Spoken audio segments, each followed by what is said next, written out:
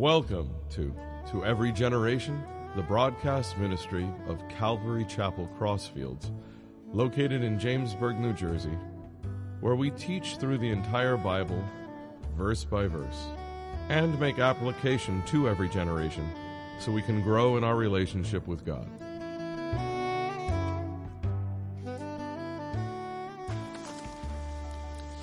This morning we're going to be in Revelation chapter 21. We're only going to go through 8 verses this morning.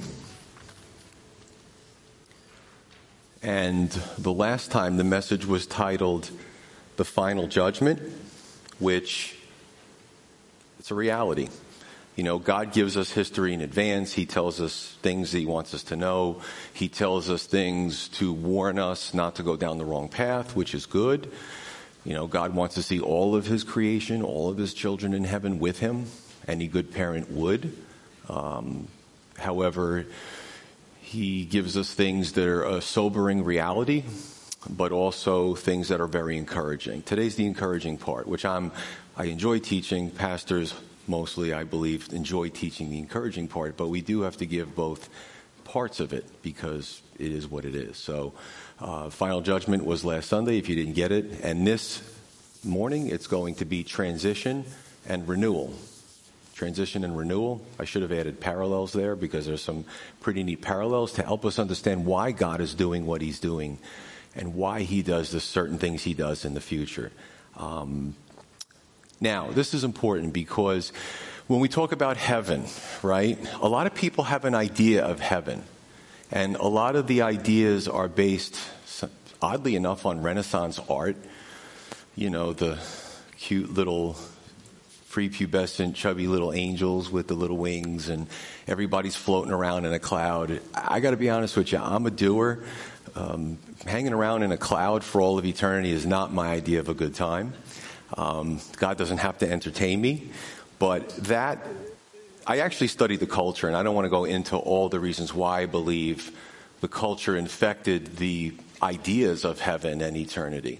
Eternity is going to be an awesome place, you know, and people think, it's just going to be heaven, and I don't know what I'm going to do there. And people have these crazy ideas that it's more fun in hell, you get to party, and heaven's boring, and boy, that could be further from the truth. So we're going to look at how the bodies change to be able to navigate this new world, this new Jerusalem, this new creation of heaven, the new heavens, the new earth, and how we move and how we live eternally in these new bodies, all the things that we have to do. So it's going to be very exciting, and, you know, it's God.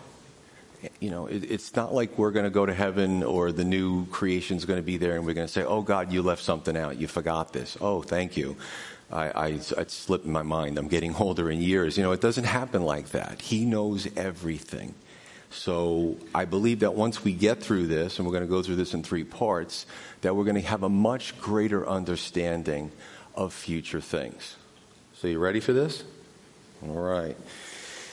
Verse 1, it says, "And I saw," this is the Apostle John, "a new heaven and a new earth.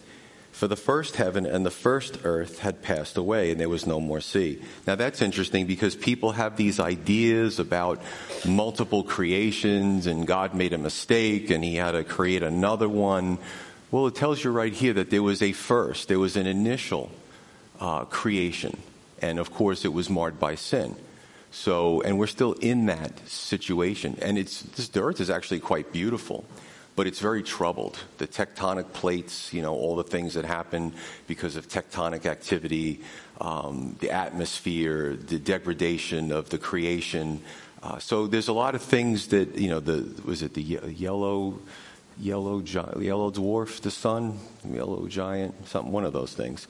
So the sun's, it's definitely not a baby. It's on its way out. Don't know when it would actually cause. It doesn't even have to burn out, but it has to stop giving us the energy we need, the radiant energy, the photosynthesis, and all that stuff. So people think, we have to wait before the sun burns out before we can consider going to another solar system. You hear all this talk, but there is a sweet spot where the sun ages out and it stops giving us what we need, and the earth starts to die as a result of it. It's very fun studying cosmology and science and all that kind of stuff. So you see these things going on. So logic tells us that this isn't going to last forever. So he said, the first heaven and the first earth had passed away, also there was no more sea. Now, this is going to be 1 out of 3, and the first block that we're going to cover is the new heaven and new earth created. So let's look at the order. In Genesis, everything was created perfect. Tropical environment. And again, I don't want to digress too much because it's going to be a very long sermon, but, when they found the woolly mammoth and they initially thought, well, he had to be shielded from the cold, and he had this long hair, but his hair was very frizzy. And it appeared that it could have also provided when it was dry. They found these things frozen in ice, and they thawed them out, and it was wet. But when it was dry, it was sort of almost could be like a barrier, an insulative barrier. Men in the Middle East and women wear layers, certain type of clothing. And we say, that's crazy. They should be in tank tops. No, they're insulating themselves from the radiant heat of the sun.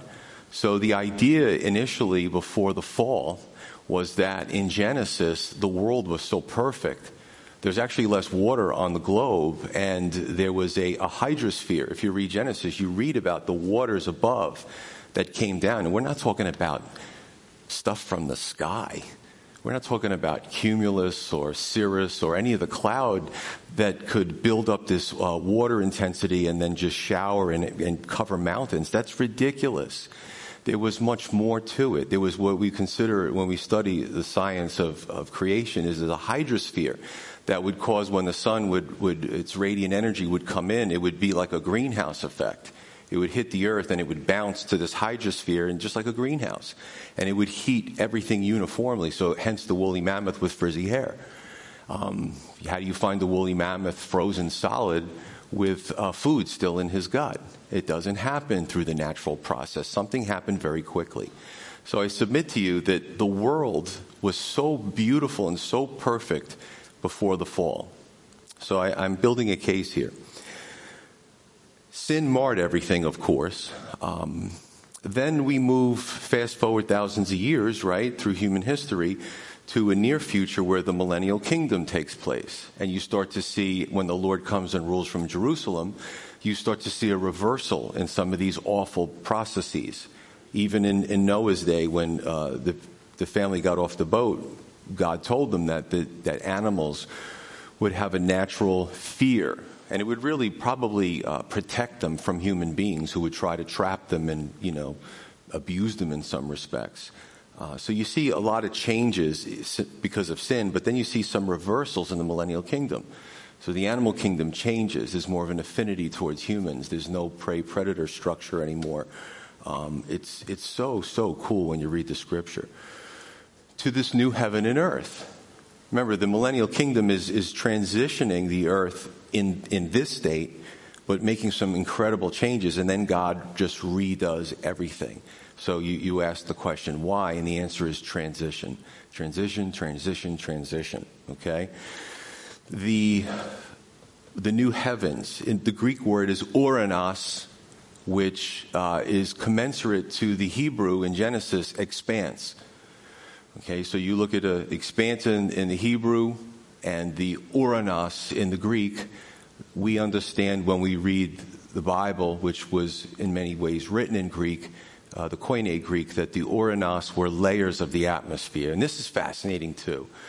So when you read the scripture, you hear of 3 of the oranos. So the first one is, I'm breathing, you're breathing.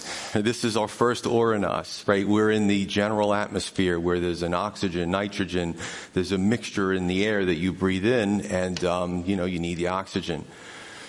And the atmosphere does different things. There's something called the Kármán line. So if you were to stand here and have rocket boots and turn them on and go up to, don't hit the ceiling. You would have to go all the way to the sky, and just before you hit outer space, scientists call it the Kármán line. So there's an idea of, and it changes based on the way the atmosphere starts to break down and outer space starts. So the oranos goes from the first to the second, and the second from the Kármán line is everything in outer space. Okay? The third Uranos does not have to be changed. That's God's dimension. And again, I have friends that read about dimensions, and I love science. I still follow it. I gravitate to it whenever I can. But they say, there's different dimensions, and there's wormholes, and there's things that can bend time, and your brain could explode studying all these things. Well, I submit to you, where God dwells is his dimension. It's an Uranos. It's something we're not familiar with, but he could be right here, literally on top of us, watching everything, and he is omnipresent, and we wouldn't know it because he inhabits a different dimension. Pretty cool stuff, isn't it? Who says the Bible isn't scientific?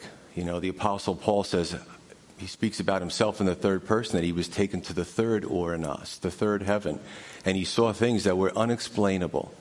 And then after his vision, he comes back and he writes down basically as best he could explaining what he saw in God's domain, in his dimension. And the Apostle John sees the same thing. So it's pretty exciting, and I'm building a case here. Where does this come from, Pastor Joe? I've read the Bible cursory, rudimentary, and I haven't seen these things. You got to read the whole thing and read it slowly. Isaiah 65 speaks a lot about the new heavens and the new earth. Psalm 102, both of those in the Old Testament. In the New Testament, Matthew 19:28, when Jesus speaks about the regeneration that encompasses all things. And also 2 Peter 3, which talks about how the elements, I believe it's the stoichiometry is a science that we have today based on that word. The stoichia, the elements will melt with fervent heat, and we understand that as a fission reaction in nuclear understanding. So it says things that the first century people wouldn't get, but we get. We understand now what he was saying all those years ago with the science that we have. So that's just, and I could go on, that's just 4 places, 2 in the Old, 2 in the New, that speak about this new heavens and new earth that God's going to do. This stuff is really exciting. What do you think the question I get all the time, let's put a little levity in this, is when people read this, what do you think the question that I get almost all the time? Pastor Joe, do you mean there's no more beach? What do you mean there's no more sea? There's no more beach? I had a question, no more humpback whales and sharks, We don't know that to be true yet, but we do know that the topography of the present earth changes. After the fall and after the Diluvian period, the whole topography changes. And that's when the actual lifespan of people and animals starts to decrease, right? We see a huge decrease after Noah's family comes off the ark, because when they opened that door and there was dry land, everything started to look very different than it was in the pre-Diluvian earth. So all this, Pastor Joe, where'd all that science come from? It's in the scripture. You just got to look for it. So neat stuff, but let me get back to let me go with the conjecture. 70% of the earth's surface is covered by water. Most of it is ocean. It does appear that, and again, there's some theories, Pangea, where, you can take the continents and you can actually see it when you look at a globe. You can kind of fit them together, that they were closer and there was more land. Well, I would say as a student of the Bible, I would agree with that theory. There's a lot of theories. I don't agree with evolution, but I agree with a Pangea type theory because the Bible tells us that there was more land. And we also know when we study anthropology that the Bering Straits and, between Russia and Alaska, there was more land and people were able to cross more readily. Now there's a lot more water that separates those two regions. So you can see the difference in the indigenous peoples that came here. When you look at Asia and you look at eastern Russia, the Russian territory, that's a fascinating thing, anthropology. Exciting stuff. So I don't, listen, we hear a lot about water. We're going to read about water today. We're going to read about water in the next few sermons. So I believe that, remember, God has to put all the people who ever got saved from the beginning of time on the planet.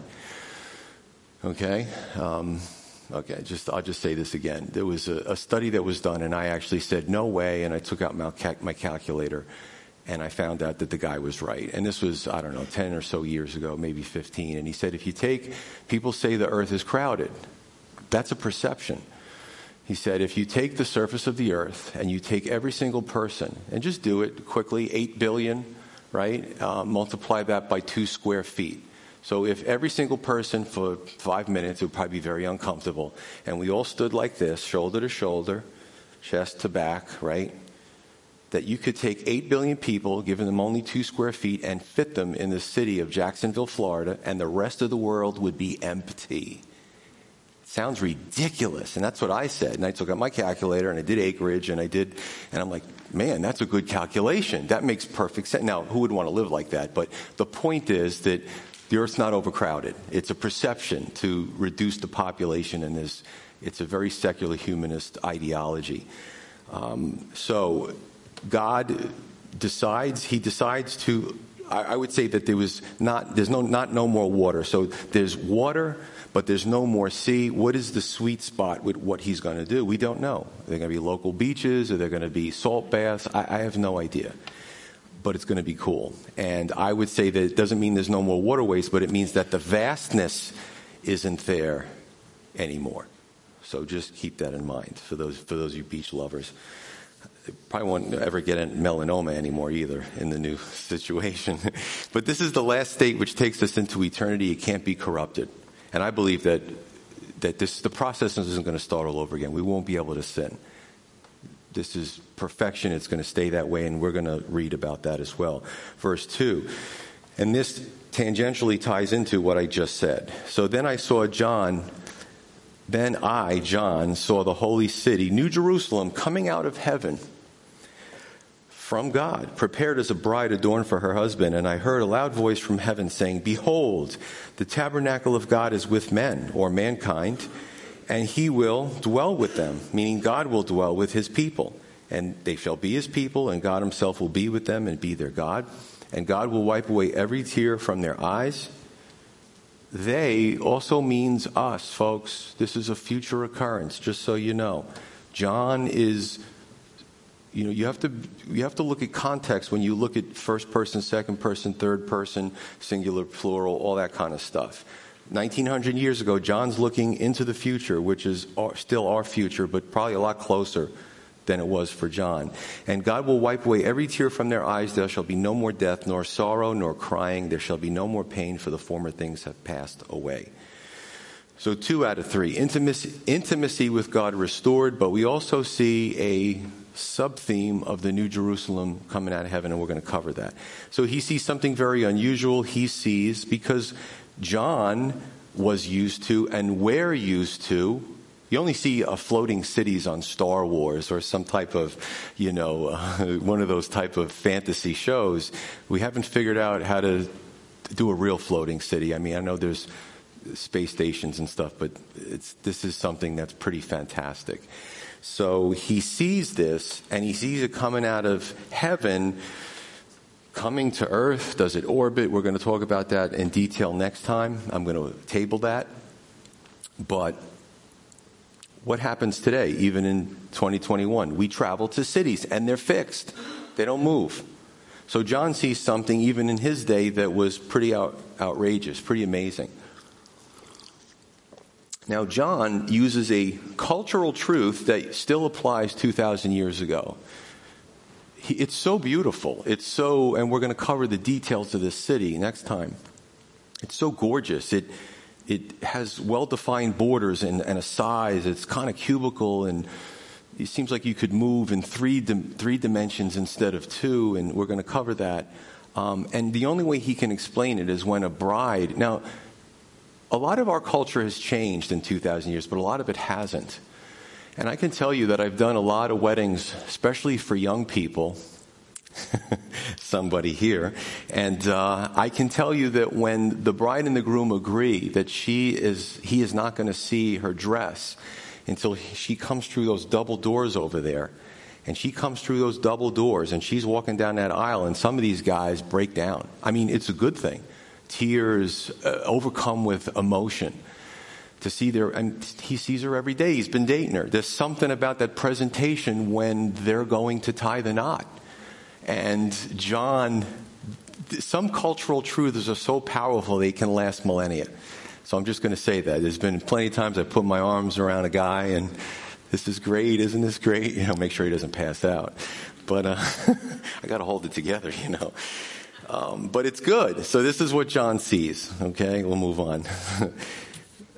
So how do we apply this to the city application? Now remember, God's presence is key here, right? Let's look at these transitions again. So sin separated humankind from God. It happened. And God has always been trying to woo his children back. You know, people ask these questions, well, why doesn't God, if I showed you all the instances how God tries to get our attention, you'd be like, yeah, you're right. You know, God's presence is so important. And this happened in earthly Jerusalem. The atonement for sin. This was all his manifestations. People could come to Jerusalem. They could travel. They could see the priests and their officiation of the atonement for the sins of the people. Pretty amazing stuff. The priests and the Levites and their garb, the miraculous divine manifestations. Right. But unfortunately, as everything else on the planet that tries to start good, human beings corrupt. Because human beings are sinful. There is good news here. In addition to that was the earthly Jerusalem system was always being attacked or secretly trying to be corrupted by the Babylonian system of the world until it's destroyed. And we read that in Revelation 18. That's a good chapter to read. So this new Jerusalem will never be able to be corrupted. And he can see some things about this city that he knows intuitively, but he doesn't know knowledge-wise yet. Now, let's look at also the triunity, right? The triune nature of God is God the Father, God the Son, God the Holy Spirit. When you can look at the human being, he kind of put his stamp, that triune stamp, of course, little t, he's got big T, on us, a trichotomous nature, we're spirit, we're mind, we're body. But you can see this triune parallel in the new creation of the new heavens, the new earth, and the new Jerusalem. That's where it's going to be at. And I can almost say that it's almost like a playground for saints, you know, for the redeemed. We're just going to have a great time. So verse 3, let me read this again because this is powerful. And I heard a loud voice from heaven saying, behold, this is so important. And let me just, if I could take the NIV or the NLT, let me just try to paraphrase it. Behold, where God lives will be with people, yes, right next to people. He will live with them, and they shall be his people. And God himself will be close to them, and he will be their God. Black and white on a page, it's hard to totally fathom, but I can tell you that I read this at, I'm going to say probably almost every funeral. Because here I am, and people are grieving because sin and death, and not necessarily the bereaved, or the deceased, but of the culture has caused us not only to be separated from God, but we also die. And God did warn the first federal head parents that this would happen, but they did it anyway. So we lose that intimacy when we have to attend a funeral. But that intimacy now becomes restored. You know, those of the redeemed are brought back. I mean, if they died recently, they're already with the Lord. They received their new spiritual bodies, as we do at 1 Corinthians 15, and the community is reestablished again without a blip. So that's an encouraging scripture. And I want those that are struggling emotionally to know that there is a future hope. You know, as the Apostle Paul says, we're not like the world. When somebody passes or there's a tragedy, we don't walk around like there's no hope because we know we have hope in Christ. Jesus said, I am the resurrection and the life. That's an amazing statement. Jesus says, in me, there's going to be resurrection. People are going to come back. That's exciting. Yeah, I mean, I'm going to meet relatives. I know some of my relatives were saved, but I don't know my great grandfather. I don't know who they are. I don't have pictures. My family didn't do a good job of genealogy. But I'm going to meet some people in my family line that got saved. And I never got the chance to get to know anything about them. So this tabernacle of God, or this dwelling of God, is with the human race. No distance, no separation, but it's intimacy, right? And I'm going to tell you that if you're a Christian and you have blips and you have valleys, you're normal, just so you know. I'm just letting you know that. In some places you go, the preaching is so dramatic that you always have to maintain a high, and that's not reality. If you look at the psalmist, look at David. David had a heart after God, but usually through his own doing, he would cry out in his psalms. We sing his psalms. We sometimes pray his psalms. We study his psalms. He felt that separation from God. And here was somebody that the Bible said was close to God. So folks, we're going to have those times too. I feel it sometimes.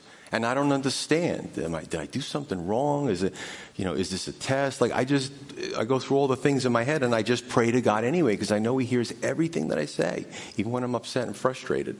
So we feel, I guess you could say it's palpable, the separation at times. But God is with us. He's there. But this is an extra layer of closeness. And what's the transition there? Remember, in Genesis, God walked with humans in the beautiful Edenic conditions in the Garden of Eden in the cool of the day to after sin. And people say, oh, God turned his back on them. No, he didn't. Because if you remember the story, after sin, Adam and Eve hid from the Lord. And God calls out, Adam, where are you now? It isn't like God couldn't see through the fig leaves and the trees and, I got to get a landscaper in here. I can't find Adam and Eve. That's not, when God speaks things in the scripture, there's a reflection of sometimes the emotion of the concern that he has. He knows as soon as they rebelled and they sinned against him, he instantly knew he felt that loss. So what does he do? God actually goes out into the garden and asks Adam where he is. And he wanted to give Adam a chance to respond. That's pretty powerful stuff, isn't it? God is always, the parable of the prodigal son is a picture of God, always scanning the horizon, looking for the wayward ones to come back. His arms are always open. So I just want to encourage you with that. We hear a lot of garbage on TV, even the History Channel. Where do they get some of these so-called theologians from? They just say wacky stuff, So I tell you what, if it was up to us to get right with God, that would be a really bad thing because it would never happen. We'd have all these conditions for God. So he walks with them in the cool of the garden, the cool of the day in the garden, to where are you, Adam? And this is God's transition to get us to come back to him. Let's watch this. Let's walk through this. First of all, God says, I'm going to have my physical manifestation and presence. Well, first we saw in the tabernacle, right? The cloud and the fire, and the whole camp of the Israelites could see, wow. It wasn't just a little campfire. Trust me, it was dramatic. Everybody could see it. Then when they built the temple, God inhabited the temple, right? His presence, his Shekinah glory was in the temple, and people could come and just stand there and watch and pray while these things happened. So we're moving closer. Then what does God do? God the Son takes the form of a man. So God in the flesh, Jesus Christ, when Jesus was in the boat, those were close quarters, those boats. These fishermen weren't rich. They leaned on Jesus. They touched him. They hugged him. They broke bread with him. He healed relatives of theirs. Was it Peter's mother-in-law? So God comes now in the flesh. Do you see how each time we move to a different transition of time, how he's getting closer and closer to us? Then what happens is, oh no, he's ascending into heaven, but what does he do? He leaves us the Holy Spirit. He seals us with a part of God. How does that happen? I have no idea. But I can tell you I've experienced it. But we can also grieve the Holy Spirit. We could go our way and suppress his counsel and his encouragement and move towards what the world is is providing, that carrot, that temptation. Then we move from that to the millennial kingdom, where, we complain sometimes as Christians, and rightly so, especially with politics. These people are ungodly. Look at the things they're doing. Well, now we're moving to the millennial kingdom where Christ is ruling in Jerusalem, and those ungodly things aren't going to happen anymore. Talk about executive orders. He's going to strike a lot of these things down from both parties. Amen to that. And then we're going to move to this. We have no idea how close we're going to be to God. It's pretty impressive. So again, for the redeemed, when we get our new spiritual bodies, we won't be able to sin. That's going to make it even more close, more intimate with God. And again, I can preach a sermon and I can read on a page, and I'm not going to do it justice. How close can you get to God? And it should be like take your guess. I don't know. I don't know what it looks like. I don't know what it feels like, but I know it's going to be awesome. And God just keeps trying to tell us how this is going to happen, right? I will say that even when we don't sin anymore, remember what sin does, it also distorts our view of God as Christians. When we go down the wrong path and we get into things we shouldn't, even as Christians, God still loves us. He still died for us. We're still going to go to heaven, but our sin can corrupt our thinking about our Father in heaven. Think about that. So when that's wiped away on our end, now it all makes, I can't believe I used to think that. So I will tell you that I feel in this world, especially in this area, and especially in 2021, I can sense the hardness that people have. I was a road police officer for 25 years. I had a love-hate relationship with the road. I think I like the adrenaline part of it. But, I saw a lot of death. And then I become a pastor. And I bury friends. I bury young people. I bury people that I still miss today, and I can't wait to see them in heaven. And I believe I've developed a callousness. Sometimes I have to bounce this off of my wife to see, how callous am I? She goes, no, you still have feelings. I'm like, that's a good thing. I mean, I'm able to counsel with first responders, military guys coming back from seeing combat, because they can bounce anything off of me, and I'm gonna be there for them. But I can't wait for the day that I can just be like a child again. I do remember being a child and just the innocence that we have when we're like children. And when we become adults over time, we develop those walls and those barriers. I can't wait to the time where I'm not so hyper vigilant and guarded. And as much as I try to get rid of some of it, most of it, God has definitely done a work in me. But there's still, this is what I'm looking forward to, folks. I'm looking forward to resting in Him and possibly in His arms. I can totally dig that. Verse 4, he says, and God will wipe away every tear from their eyes. It gets better. There shall be no more death, nor sorrow, nor crying. There shall be no more pain, for the former things have passed away. So in this dispensation, the following things are a thing of the past. Crying. Whoa. And this is so cool because I love to go into the Greek and the Hebrew. And people may say, just like, there's no more ocean.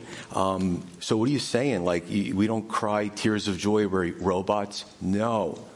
When you look at the Greek word for crying, it's a paroxysmal, it's a big word, paroxysmal type of violent retching from trauma and pain. And I've seen a lot of that over the years. And you can just be silent and be there for that person.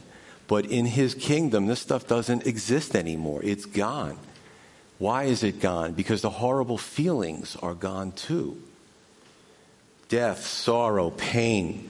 I'm going to take liberties here, and I'm going to throw my conjecture in here. That's what's also gone. I'm going to throw this in because some of you suffer with some of these things. Anxiety.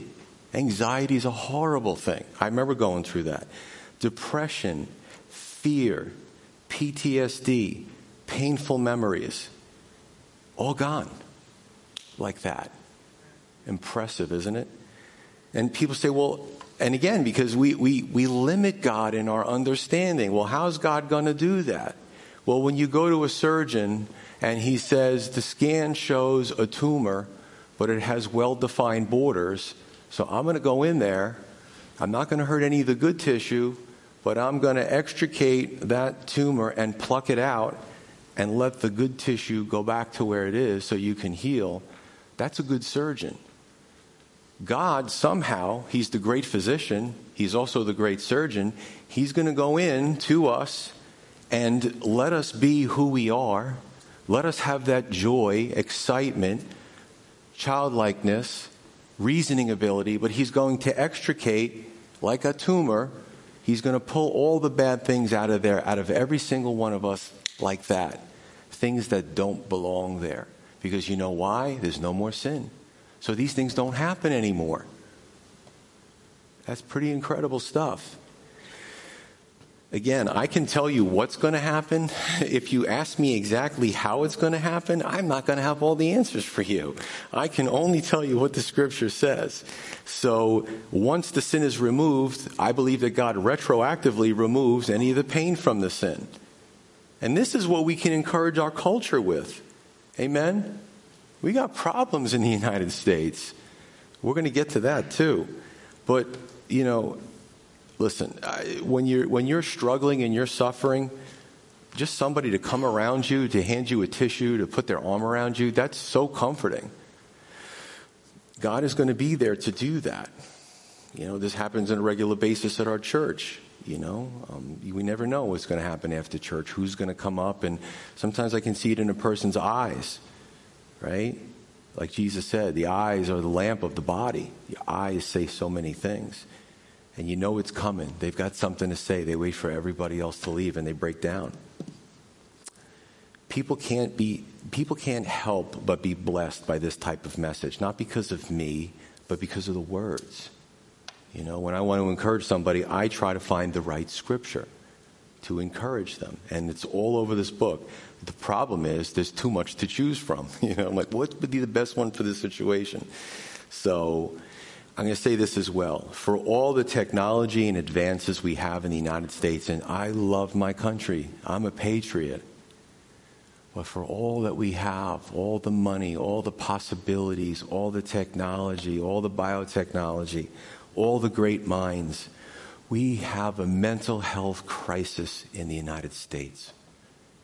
Having stuff doesn't guarantee fulfillment. It doesn't guarantee happiness. It doesn't guarantee contentment. These things can only be provided by the Lord himself. You know, whether I deal with first responders, right? And again, rise in suicidal ideations, military, now our kids, the elderly, almost every demographic is being hit by this. And a lot of people don't want to talk about it. You know why? Because it would admit that we don't know how to fix our own society with all that we have. Amen? You know, if you've lived in a house for more than 5, 10, 20 years, my wife and I moved a few years ago. You buy something, you think, I'm going to use this every day. It ends up in a black bag in the basement. And I say to my wife, we've got to go through some of these black bags because I don't know what's in here. You know, so you get a new car and it's clean and it smells nice, and after a few weeks, you've already stained the carpet. Me, I throw my stuff on the floor, and eventually I scoop it up, and these are my habits, okay? But new things and stuff and money and whatever, you could accumulate. Now they're talking about hyperinflation again with all the crazy money printing that our government is doing. That means what you have in the bank, this isn't good news. It's just going to be worth less. The dollar's going to be worth less. Oh, I finally amassed $10,000 as a cushion. Well, after they're done spending money like crazy, it'll probably be worth about $4,000. So, like, what can you really hold on to in this world? Nothing. Right? It's got to be, the focus has to be God, no matter what we do. Verse 5, last three verses. No, I can't count. Last 4 verses. Then he who sat on the throne said, behold, I make all things new.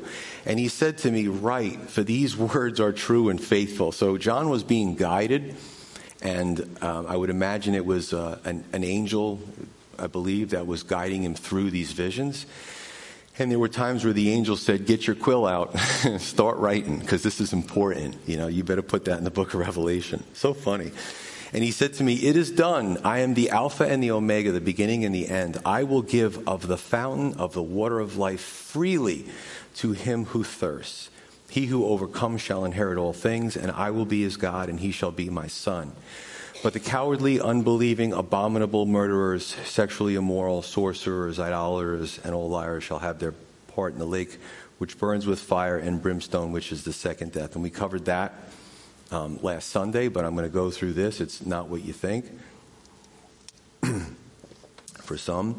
So 3 out of 3 is all things are made new. And again, why does he have to make everything new? Because you ever get, we have a very old, very rusty pickup truck, and I keep trying to fix the rust spots, and I keep trying to fix things that break. Eventually, I got to get rid of that truck. It's falling apart. I can't put certain things in the bed anymore. There's holes. So there's just some things that you just got to start all over again. And sin has done such a brutal job with this earth. Well, he's God. He could do anything. I also, again, my conjecture, I also believe that there's a lot of bad memories here. A lot of poverty, a lot of disease, a lot of famine. And God's just going to make it all new. It's going to be unrecognizable. And you won't remember those things. So again, I throw my conjecture in, why he does what he does, but eventually we'll see. God, he's the Alpha and the Omega. Jesus said, God the Son said, I'm the Alpha and the Omega, which means the beginning and the end. So you see the equality in God the Father, God the Son, God the Holy Spirit. The fountains of the water of life, John 4:14. When Jesus was talking to a woman who all she wanted to do in the heat of the day was get fresh water from her well, it was so important to her. Jesus actually starts to have a conversation. She doesn't know God yet, and he keeps trying to direct her towards spiritual things. So he says in John 4:14, the water I shall give. He's contrasting this metaphor of spiritual water with what she was drawing. The waters that I shall give will become fountains of living water springing up into eternal life. And this is a picture of satisfaction. Today, listen, I can't do a sermon without one of these or 2 of these. I'm a double fister, right? I need my water because I get dry, and we all get dry. Water is one of those things that you can't go that long without starting to feel some bad physical effects and then eventually death. So and now just imagine back in the day when they didn't have these types of things they can carry around with them. Water was even more precious. So God uses in the scripture water as a spiritual metaphor a lot to say, listen, as that H2O will keep you going until you need it again and again and again, I'm here to provide for you a satisfaction emotionally and spiritually that no other can provide. Only he has access to these wells and these fountains of living water. Pretty impressive stuff. Okay. He who overcomes shall inherit all things, right? Now, when we're overcomers, and we're going to get into a section where are we spiritually overcoming, or are we overcoming or being overcome and infected by sin? Right? It's kind of like that continuum. Any Christian who tells you they don't sin is lying to you. Any pulpit that says we don't sin is lying to you. We are still sinners. However, the overcoming in the sense that through Christ, your life changes. It doesn't become perfect, but you start to look back and almost see yourself 10 years ago, 20 years, as that's a different person. I can't believe that was me. Look at what God's done in my life. And if you don't see it, other people will see it. Even if you go through a blip or a valley, God can pull you up out of that valley. And he can do amazing things with you. So this overcoming, today we have labels in society. In some cultures, you're part of a caste system. You're born into a family, and that's all you are. You can never rise from the lower caste or the worker caste, and it's very sad. But actually, the Dalits in India are from the lower caste, and they are coming to Christ like crazy. like millions, because they know that even if the government keeps them in this position, that Christ has called them to be overcomers, and that when they're with him, they're not going to be there anymore. There's no caste system in heaven. Labels, usually in high school and stuff, you hear the word loser, which is a sad label. You can hear all these negative things all you want, but in Christ, you're none of those things. Somebody, even victim, you're always going to be a victim. You're always going to... That's not true. Don't listen to these people. Or even, you're always going to be an addict. No, you're a new creature in Christ. God could do amazing things. I had a serious problem with alcohol for many years, and I never think of myself as an addict. I don't even think of alcohol. I don't care. I'm just too busy. God has redirected my attention, and you can also rewire the brain when you pull away from it under neuroplasticity. It's actually quite fascinating. So the Bible had all these concepts, even scientific concepts, before they were understood. Okay? Verse 8, the group that's not going to make it. So the question is, who are they? Why don't they make it? And what if I do some of those things? So let's look at context. Remember, in the millennial kingdom, which is a future occurrence, people get to see the righteous rule. And Christ is always showing these people, trying to win these newer generations in the millennial kingdom to him so that they would be saved. Sadly, some chose not to. And that's unfortunate. And there's just a point in time where the door is closed. We see these in the parables of the 10 virgins. The 5 were smart, the 5 were foolish, and once the door closes on the wedding banquet, the 5 foolish ones couldn't get in. So there is a fixed point in time. I don't know when it is. As of last second, it wasn't, because we would know, that whatever state you're in, you're solidified in it. You can't change it. But it's not yet. So I would say, if you want to come to Christ at the end of the service. Don't wait. Well, maybe I should do this, and maybe wait a little. That was me. I'm glad that God was patient with me, because he didn't have to be. So let's look at this. The cowardly. So God punishes people that are afraid? No. When you look at the word, the cowardly is the person that, and you see it today, that they allow other influences to keep them from God. They could hear a sermon, they could desire the things of God, and they have family, they have a religion, they have a peer group, that peer pressure causes them to not come to the Lord, and that's unfortunate. Listen, if it's your family, if it's your religion, your peer group, your friends, if they're really your friends, they would want what's best for you. So the cowardly, they allow, through pressure and other things, not to come to Christ because of other circumstances that are ungodly. And it's a willful, they want to fit in.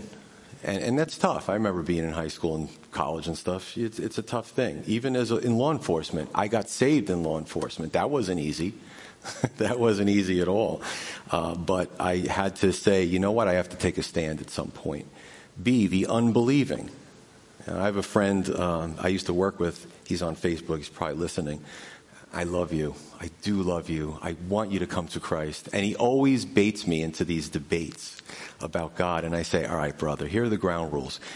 I answer your question, and then when I'm getting too close to your heart, you quickly divert to another subject. He does this all the time. So he did it recently. I'm like, listen, I don't have time to play. I said, but I'm going to give you the answer. Just don't do that to me. So I give him the answer.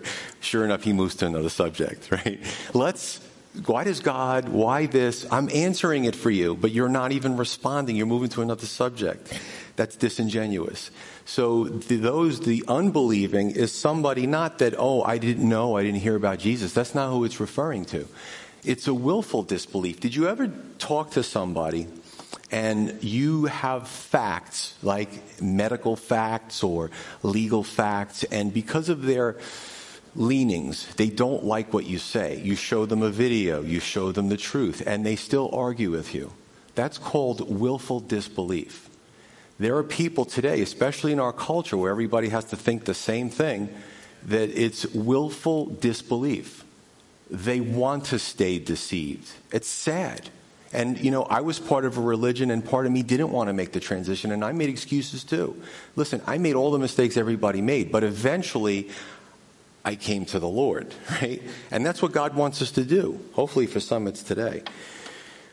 C, the abominable, the murderers, the sexually immoral. I kind of put these together because, and I'll try to be as sensitive as possible, this recent shooting in Atlanta, the media does not want, and our culture, they don't understand spiritual things. So they have to put their own facts together, but they can't say there's a spiritual issue here because it doesn't fit their narrative. And quite frankly, they're out of their element. They don't know anything about spirituality. So this guy, and it's so tragic, these victims with the shooting. I'm going to listen to the investigators over the media. Parents threw him out of the house. Porn addiction, terrible sexual addictions. They had to throw their own son out of the house. He had a roommate, same thing. He told them, neighbors, this kid's in trouble. And I can tell you that from counseling, on the rare occasions I've counseled men who had a porn addiction, it does rewire the brain. I'm just going to say it, it's the same chemicals that if you shoot heroin or something like that. And especially with young men who have a high testosterone anyway, the ability for them to have a normal relationship with a woman is almost impossible if they don't get help. Because they don't understand the subtleties, they don't understand the relationship. It's the brain firing at them, telling them what to do. Now, I hope they throw the book at him.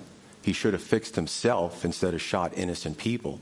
But this is a part of our culture that our culture wants to willfully disbelieve, because we export pornography to the billions of dollars. The things that happen in this country are disgusting. We have lawmakers who have, in some DA regions, have decriminalized things like child molestation and adults who are pushing this thing. They want to lower the age of an adult so they could be with younger and younger, what I would call children. So we live in a sick, sick, sick world. Did I say sick enough times? You have performers singing, women and men, about their genitals. And they get awards for these songs, doing disgusting things that you have to turn off the TV or you can't have your kid in the same room. We have a culture that's filled with sexual perversion. So when he talks about these things, and in this case, this one person in Atlanta was abominable, he was a murderer, and he was sexually immoral. All three of those things. And it's sad. Sorcerers and idolaters, let me put those two together. Let me translate sorcery for you. You think it's somebody with a half-moon cap and they're throwing out enchantments and stuff? It's sort of part of it, but that's not the main part of it. It's a form of the Greek word pharmakia, pharmacy. Sorcery, translation, druggists, poisoners. You ever see how many lawsuits there are with these drug companies? Billions and billions of dollars, especially the opioid. I get the opioid and opiate confused. It's opioid. They knew through their studies and their research that people would get addicted, but they put money aside in case something bad happens. And it exploded some 10, maybe 15 years ago. It really exploded. So they're being sued. These companies that put out, they want everybody on all these pills. And some people need pills.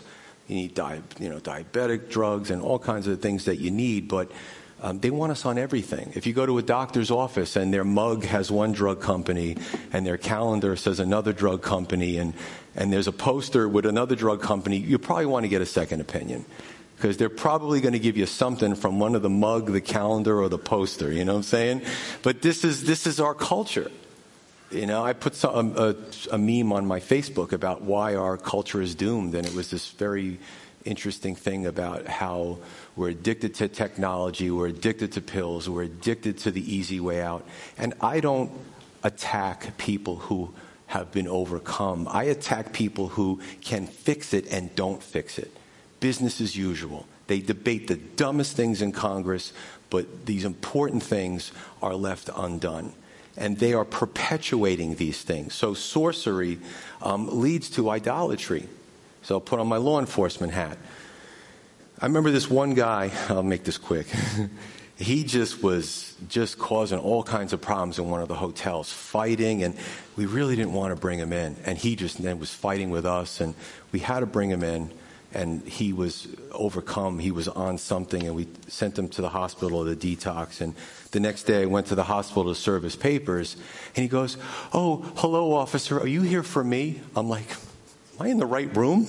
You were punching me?" And he goes, "Did I give you guys a hard time?" It was the sweetest guy I ever met.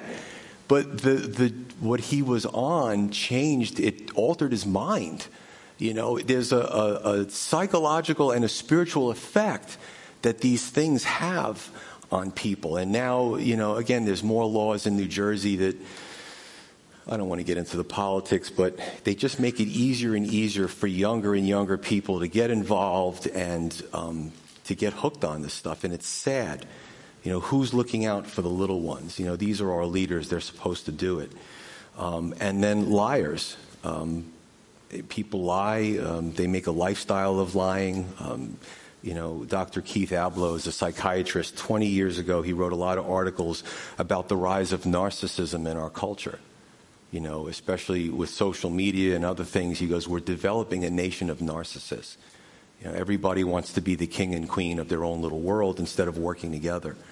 Borderline personality disorder, I've dealt with a little less than a handful of people like that. Those people are very dangerous. If you disagree with them in the least bit, they will savage you. They'll come after you. They will try to ruin your life. Even Munchausen's and some that have a victim complex, they're liars. They do things, the rise of the GoFundMes, we're helping the veteran, and then you turn out they bought themselves a brand new BMW, apartment, and all this kind of stuff. It's sad. Because our culture is flooded with this type of behavior. Now, I lied a lot before I became a Christian. I'm just telling you this. What if I do these? And I had to learn to walk in the light. I had to learn to be in the truth. Do I ever fib? Yeah, I do. My wife says, my wife is an awesome cook. She wants to hear 10 stars. Sometimes I'll say 9.9, and she gives me this look. I'm like, it's 10. But she knows she's watching. She is an awesome, awesome cook, but I can't deviate a little bit, so it's a little white lie. Wait till I get home. She's like, make your own dinner. No, my wife and I, we use humor to break up the monotony of life sometimes. So there's a scale, folks. I saw this person and I lusted after them. I'm not making it into the kingdom. It's not what it's saying. It's not what it's saying. So just take it in its context. These people, they live in this. They're overcome by it. They don't want to change. They don't want to try. Sometimes people are comfortable in dysfunction. Amen. But I would just say this: if you have any concerns and you don't know the Lord, come up today. Come up and receive Jesus Christ today. So transition and renewal. Once we get into this age, whatever side you're on, you're solidified in it, no turning back. However, on March 21st, 2021, which is today, there's still an opportunity to turn to Christ. Because the Bible says, for God so loved the world that he gave his only begotten Son, that whosoever would believe on him would not perish, but have eternal life. So that means whosoever. Whatever you did, whatever you're into. Well, I don't know if I could break this. I don't know if I could come up, and I hear people say this, I don't know if I can come up, receive Jesus. I don't know if this week, this month, or even this year I'm going to be able to break this. Okay, well, let the Lord help you out. Why would you not come to salvation because you have to clean up first? I'm glad I didn't have to clean up first. I was still messy, and I was messy for many years. So, God, that's the beauty of Jesus. There's no strings attached. He says, just come. I did all the hard work. If we think that we have to be great in order to come to him, then his work on the cross was it was a little window dressing. No, he spilled his blood. all the sins of the world were put on him. So I want to encourage you, come aboard now. Let's pray.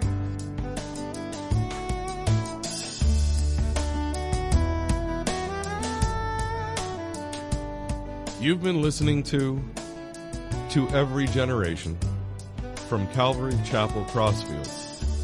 We're located at 15 Half Acre Road in Jamesburg, New Jersey.